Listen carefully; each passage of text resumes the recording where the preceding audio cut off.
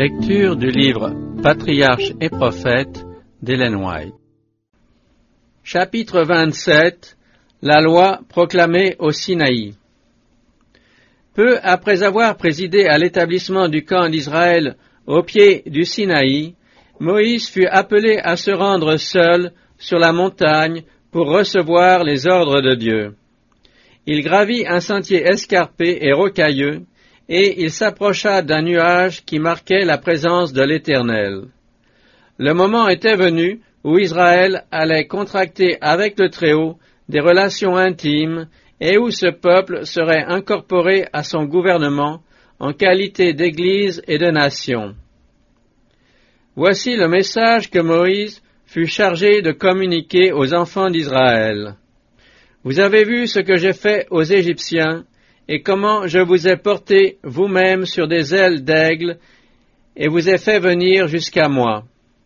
Désormais, si vous obéissez à ma voix, et si vous gardez mon alliance, vous serez parmi tous les peuples mon plus précieux joyau, car la terre entière m'appartient.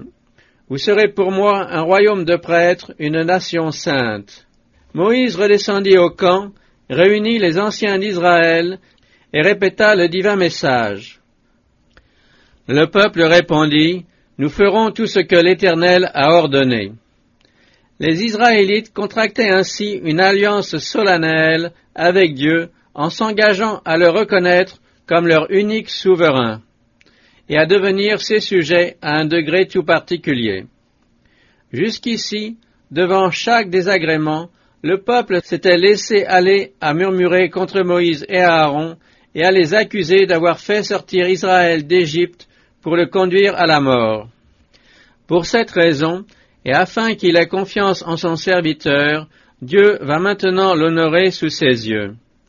Moïse étant remonté sur la montagne, Dieu lui dit, « Je vais aller à toi dans une épaisse nuée, afin que le peuple entende ma voix quand je te parlerai, et qu'il ait toujours confiance en toi. » La scène au cours de laquelle le Seigneur allait proclamer sa loi devait revêtir un caractère de grandeur terrifiante qui donnerait une juste idée de son auguste majesté, comme du caractère sacré de tout ce qui se rattache à son service. L'Éternel dit encore à Moïse, « Va vers le peuple, qu'ils se purifient tous aujourd'hui et demain, qu'ils lavent leurs vêtements, afin d'être prêts le 3e jour. Car ce jour-là, l'Éternel descendra à la vue de tout le peuple sur la montagne du Sinaï. » 2 jours devaient être employés par le peuple à se préparer pour cette audience avec Dieu.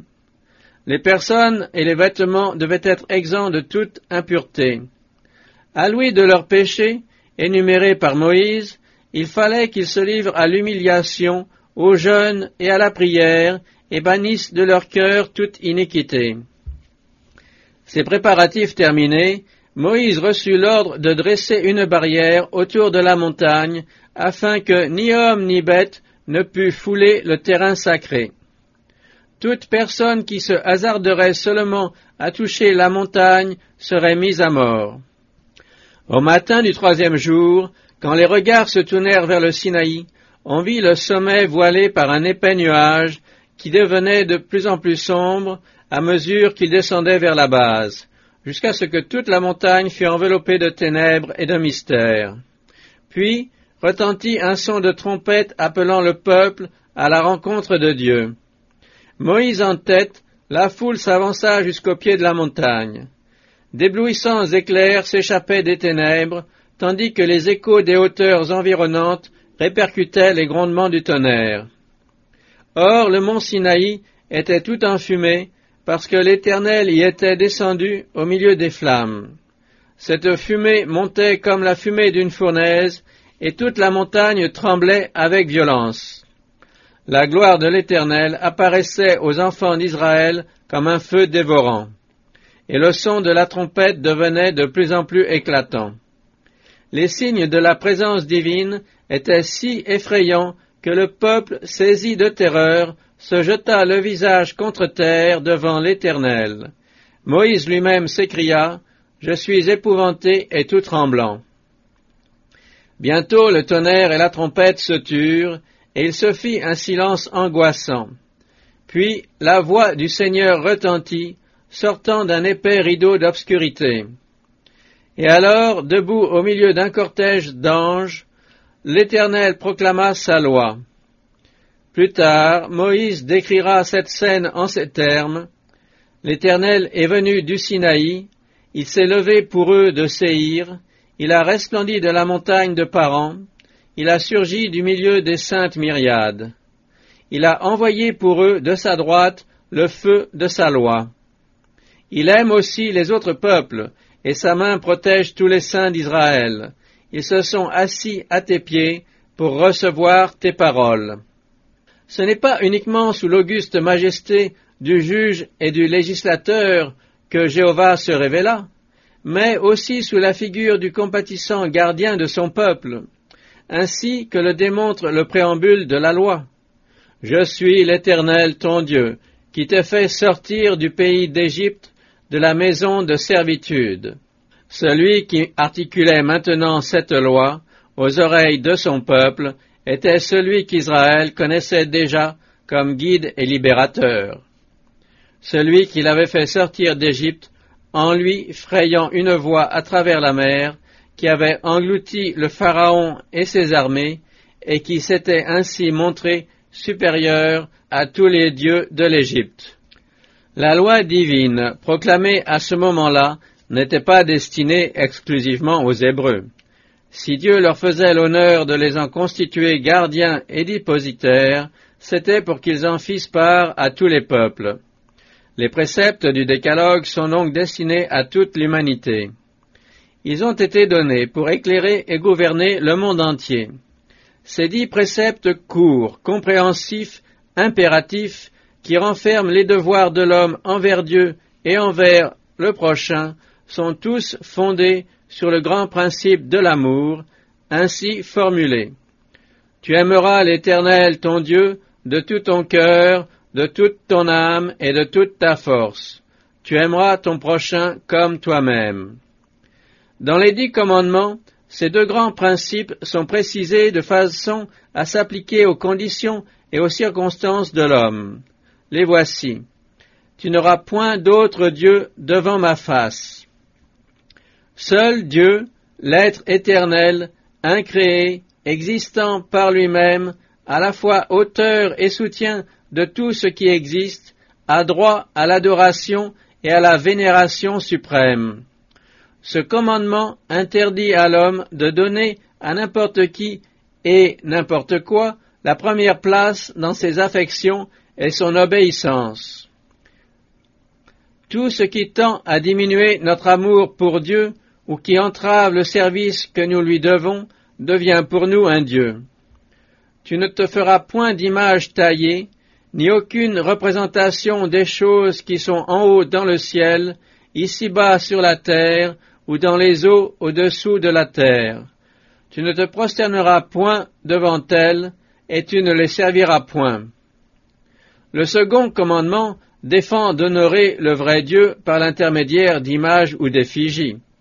Un grand nombre de peuples païens ont prétendu que leurs images n'étaient que des figures ou des symboles au moyen desquels ils adoraient la divinité. Or, Dieu déclare que ce genre de culte est un péché. Toute tentative de représenter l'être éternel par des objets matériels ne peut qu'amoindrir et ravaler notre conception de Dieu. Par les images, l'esprit détourné des perfections infinies de l'Éternel est attiré vers la créature plutôt que vers le Créateur. L'homme se dégrade dans la mesure où est diminuée en lui la conception de Dieu. Je suis l'Éternel ton Dieu, un Dieu jaloux. Les liens intimes qui unissent Dieu et son peuple sont comparés à ceux du mariage. L'idolâtrie est considérée comme un adultère spirituel. Le déplaisir qu'elle inspire au Créateur est ici, avec beaucoup d'à-propos, appelé jalousie, qui punit l'iniquité des pères sur les enfants jusqu'à la 3e et à la 4e génération de ceux qui me haïssent. Les enfants portent inévitablement les conséquences de l'inconduite paternelle ou maternelle, mais ils ne sont punis pour les péchés de leurs parents que si ils y participent. Il arrive néanmoins que les enfants suivent leurs traces et participent ainsi à leurs péchés, tant par hérédité que par l'exemple reçu.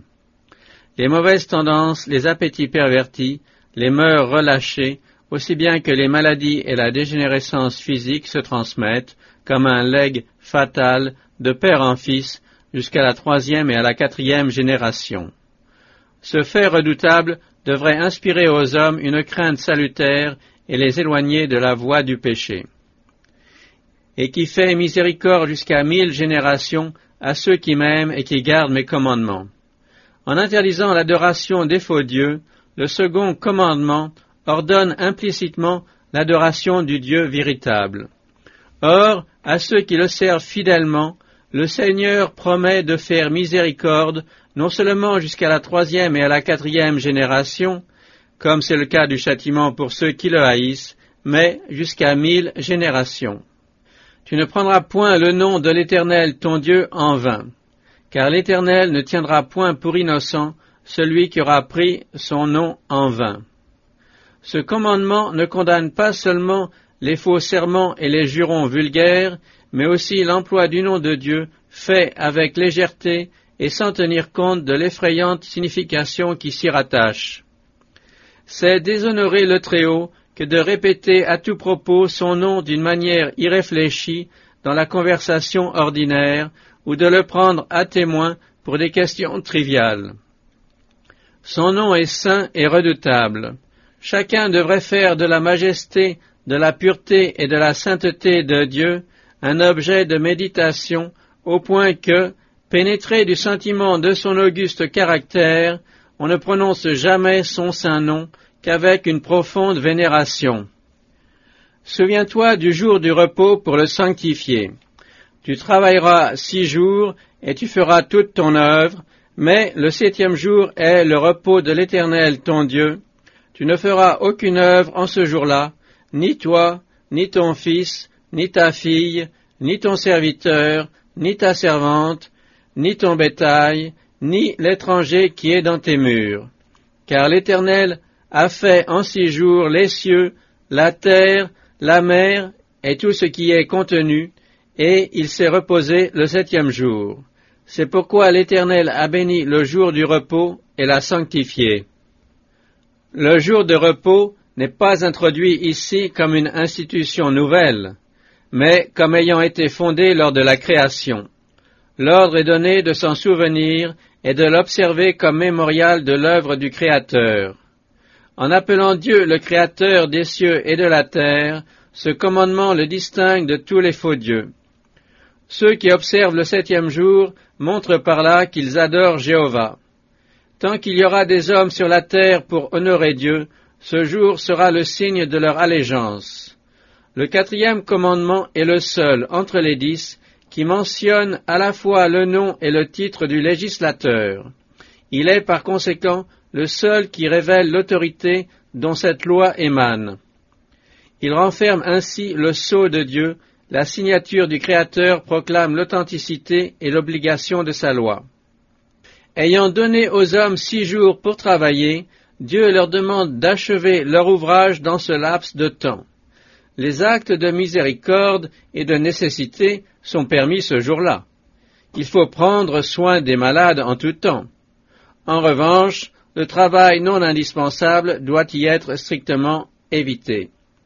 Si tu cesses de fouler aux pieds le jour du sabbat, en t'occupant de tes affaires en ce jour qui m'est consacré, si tu appelles le sabbat ton jour de délice, et si tu considères comme vénérable ce qui est consacré à l'Éternel, si tu honores ce jour en n'allant pas à ton travail et en t'abstenant de vains discours, alors tu trouveras tes délices en l'Éternel. En t'abstenant de vains discours, ceux qui, au jour du repos, s'entretiennent de leurs affaires ou font des projets les concernant, sont devant Dieu aussi coupables que s'ils travaillaient. Pour sanctifier le jour du repos, nous ne devons même pas laisser notre esprit s'arrêter sur nos affaires séculières. et le commandement concerne aussi l'étranger qui est dans nos murs. Durant les heures sacrées, tous les membres du foyer doivent s'unir pour honorer Dieu. Honore ton père et ta mère, afin que tes jours soient prolongés sur la terre que l'Éternel ton Dieu te donne. Les parents ont droit à un degré d'affection et de respect qui n'est dû à aucune autre personne. Dieu les tient responsables des âmes qu'il leur a confiées, et il leur ordonne de tenir sa place auprès de leurs enfants durant les premières années de leur vie. Celui qui rejette l'autorité légitime de ses parents rejette donc l'autorité de Dieu. D'après le 5e commandement, les enfants doivent non seulement respecter leurs parents et leur obéir, mais encore les entourer d'affection et de tendresse, alléger leurs charges, veiller sur leur réputation et constituer l'appui et la consolation de leur vieillesse.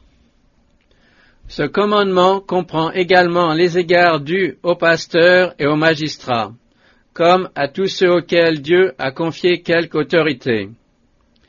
Parlant de ce précepte, l'apôtre Paul écrit que c'est le premier commandement accompagné d'une promesse. Pour Israël, qui s'attendait à entrer bientôt dans le pays de Canaan, la promesse envisageait une longue vie dans ce bon pays. Mais elle va plus loin. Elle s'adresse à tout l'Israël de Dieu auquel est promise la vie éternelle sur une terre purifiée de la malédiction du péché. Tu ne tueras point.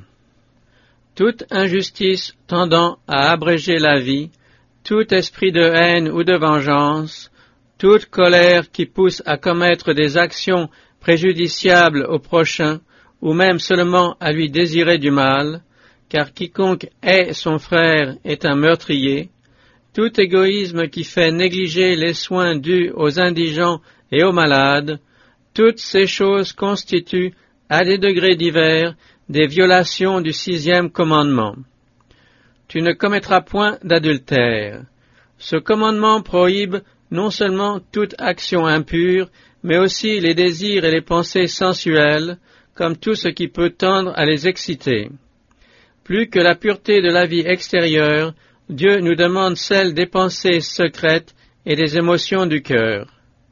Jésus-Christ, qui nous apprend la portée étendue de la loi de Dieu, déclare que la pensée ou le regard coupable est un péché aussi réel que l'acte lui-même. Tu ne déroberas point. Cette défense s'applique à des péchés tant privés que publics. Le 8e commandement interdit la chasse à l'homme, la traite des esclaves, les guerres de conquête. Il condamne le larcin et le vol avec effraction. Il exige une stricte probité dans les plus petits détails de la vie. Il défend de surfaire en matière commerciale et exige le paiement des justes dettes et des salaires. Il enseigne que tout acte consistant à tirer avantage de l'ignorance, de la faiblesse ou du malheur d'autrui est enregistré dans les livres célestes à l'égal de la fraude. Tu ne diras point de faux témoignages contre ton prochain. Sous le titre de faux témoignages viennent se placer toute déclaration inexacte sur n'importe quel sujet, toute tentative et tout dessein de tromper notre prochain. Par un regard, un mouvement de la main, une expression du visage, on peut mentir aussi effectivement que par des paroles. Toute exagération intentionnelle, toute insinuation ayant pour but de donner une idée erronée, voire le récit de certains faits présentés de manière à induire en erreur, constitue un mensonge. Ce précepte interdit tout ce qui tend à compromettre la réputation du prochain par l'altération de la vérité, par des soupçons nuisibles, par la calomnie ou la médisance. La suppression intentionnelle de la vérité, qui porterait préjudice à quelqu'un, est elle-même une violation du 9e commandement. Tu ne convoiteras point la maison de ton prochain. Tu ne convoiteras point la femme de ton prochain, ni son serviteur, ni sa servante, ni son bœuf, ni son âne, ni aucune chose qui soit à ton prochain. En interdisant le désir égoïste qui engendre l'acte coupable, le 10e commandement attaque la racine même de tous les péchés. Celui qui, par obéissance à la loi de Dieu, s'interdit jusqu'au désir illégitime de posséder ce qui appartient à autrui, ne se rendra pas coupable d'actes condamnables à l'égard de ses semblables. Tels sont les préceptes sacrés du décalogue, proclamés par le grand législateur du haut du mont Sinaï, enveloppé d'éclairs et ébranlé par les éclats du tonnerre. Cette manifestation extraordinaire de la puissance et de la majesté divine avait pour but d'inspirer une vénération profonde pour l'auteur de cette loi, le Créateur des cieux et de la terre, et de laisser derrière elle un souvenir ineffaçable. Dieu voulait aussi, par là, convaincre tous les hommes de l'importance de la nature sacrée et de l'immuable obligation de sa loi. Effrayé, le peuple d'Israël s'était peu à peu éloigné de la montagne. La terreur des sentences divines semblait dépasser la mesure de ses forces. Au fur et à mesure que passait devant lui le code de la justice, il reconnaissait toujours mieux le caractère du péché et sa culpabilité aux yeux d'un Dieu saint. La multitude adressa cette supplication à Moïse, « Parle-nous toi-même et nous écouterons, mais que Dieu ne parle point avec nous, de peur que nous ne mourions. » Le prophète répondit, « Ne craignez point, car Dieu est venu pour vous mettre à l'épreuve et pour que vous ayez toujours sa crainte présente devant vous, afin que vous ne péchiez pas. » Puis Moïse s'approcha de la nuée obscure dont Dieu s'était enveloppé, tandis que le peuple, paralysé de frayeur, restait à distance. Aveuglé et dégradé par son long esclavage et son contact avec l'idolâtrie, Israël n'était pas préparé à apprécier les grands principes de la loi divine. Pour l'aider à mieux comprendre la nature et l'obligation de celle-ci, Dieu lui donna des statuts additionnels qui en illustraient le sens et l'application. Ceux-ci étaient parfois appelés jugements, d'abord parce qu'ils étaient conçus avec infiniment de sagesse et d'équité, et ensuite parce que les magistrats, en rendant la justice, devaient toujours les consulter. Étant distincts des 10 commandements, ils furent communiqués au peuple par l'intermédiaire de Moïse. La première de ces lois se rapportait aux serviteurs. Dans les temps anciens, les criminels étaient parfois vendus comme esclaves. Dans certains cas, des débiteurs étaient aussi vendus par leurs créanciers. Enfin, la pauvreté poussait diverses personnes à se vendre elles-mêmes ou à vendre leurs enfants. Mais un Hébreu ne pouvait être esclave pour la vie, la durée de son servage étant limitée à 6 ans. La 7e année, il devait être mis en liberté. Le rapt humain, les meurtres intentionnels et la révolte contre l'autorité des parents étaient punis de mort. Il était permis d'avoir des esclaves non israélites, mais la loi protégeait soigneusement leur vie et leur personne. Le meurtrier d'un esclave était puni, et l'esclave maltraité par son maître, n'eût-il perdu qu'une dent, devenait libre.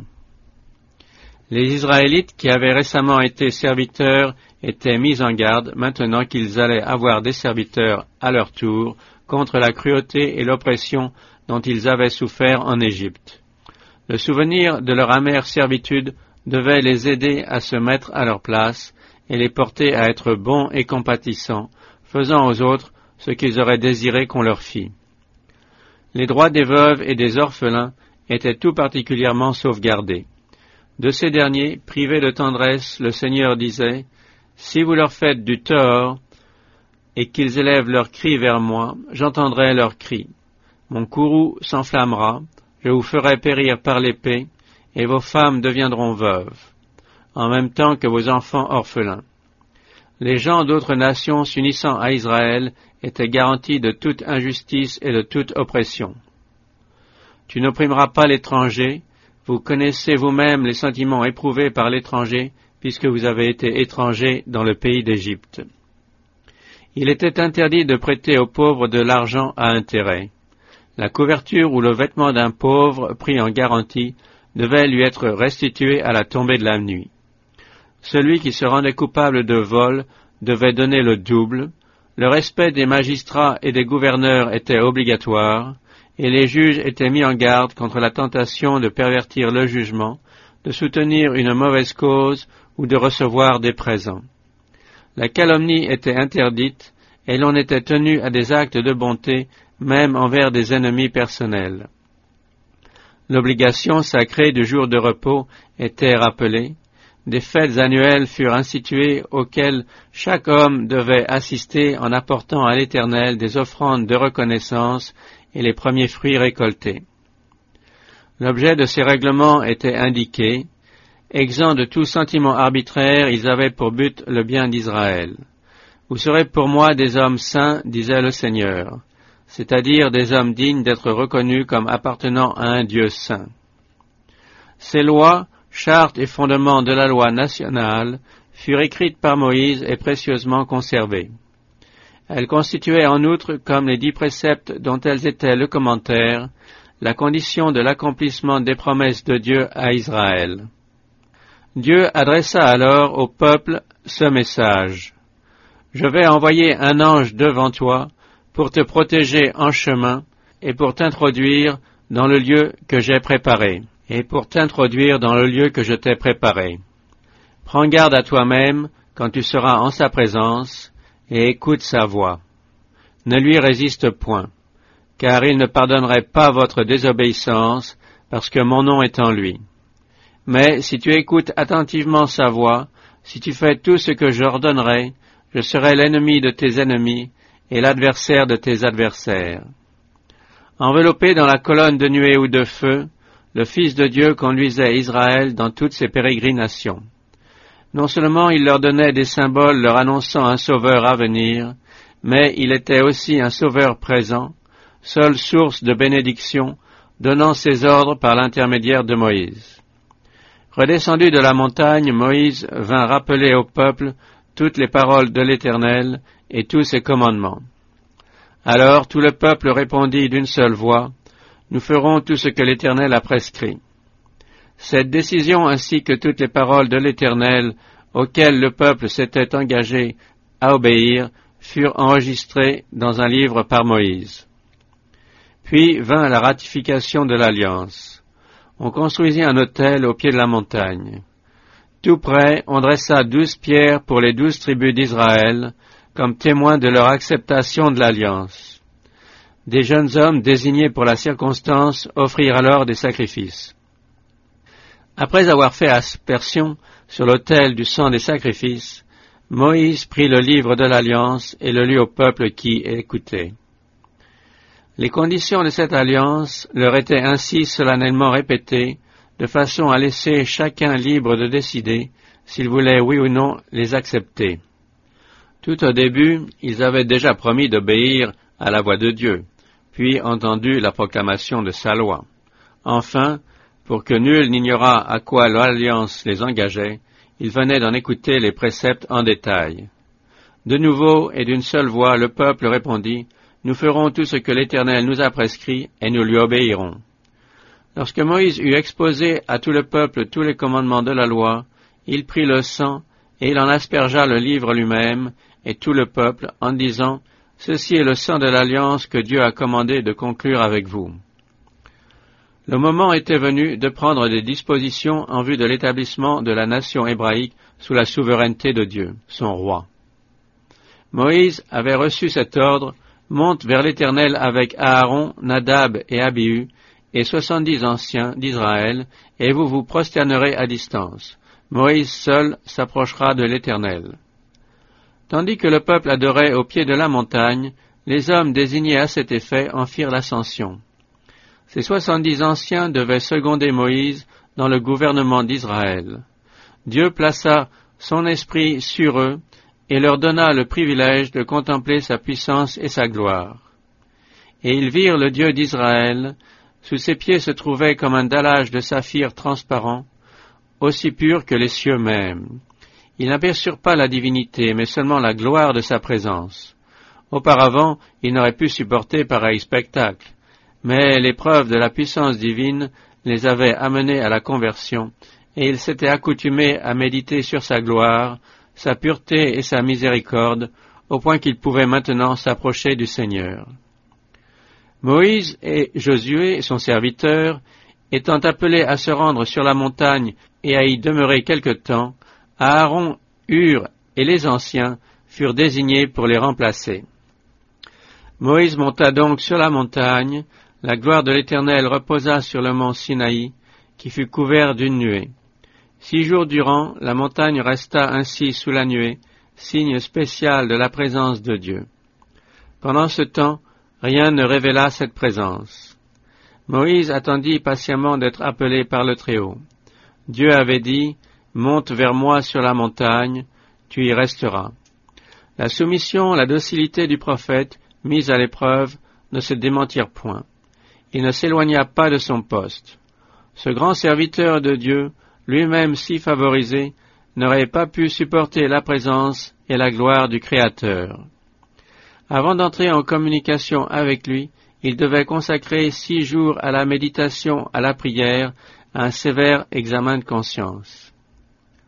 Au 7e jour, le jour du sabbat, Moïse fut admis dans l'impénétrable nuée qui, s'entr'ouvrant à la vue de tout le peuple, laissa échapper, comme un torrent de feu, la gloire de l'Éternel. Moïse entra dans la nuée et monta sur la montagne, où il demeura pendant 40 jours et 40 nuits, sans compter les 6 jours de préparation. Durant ces 6 jours, Josué, qui accompagnait Moïse, mangeait de la manne et buvait de l'eau du torrent qui descendait de la montagne. Mais il n'entra pas dans la nuée de gloire. Il resta à quelque distance et continua, en attendant le retour de son maître, de s'alimenter et de se désaltérer de la même manière. Moïse, lui, jeûna durant toute cette période.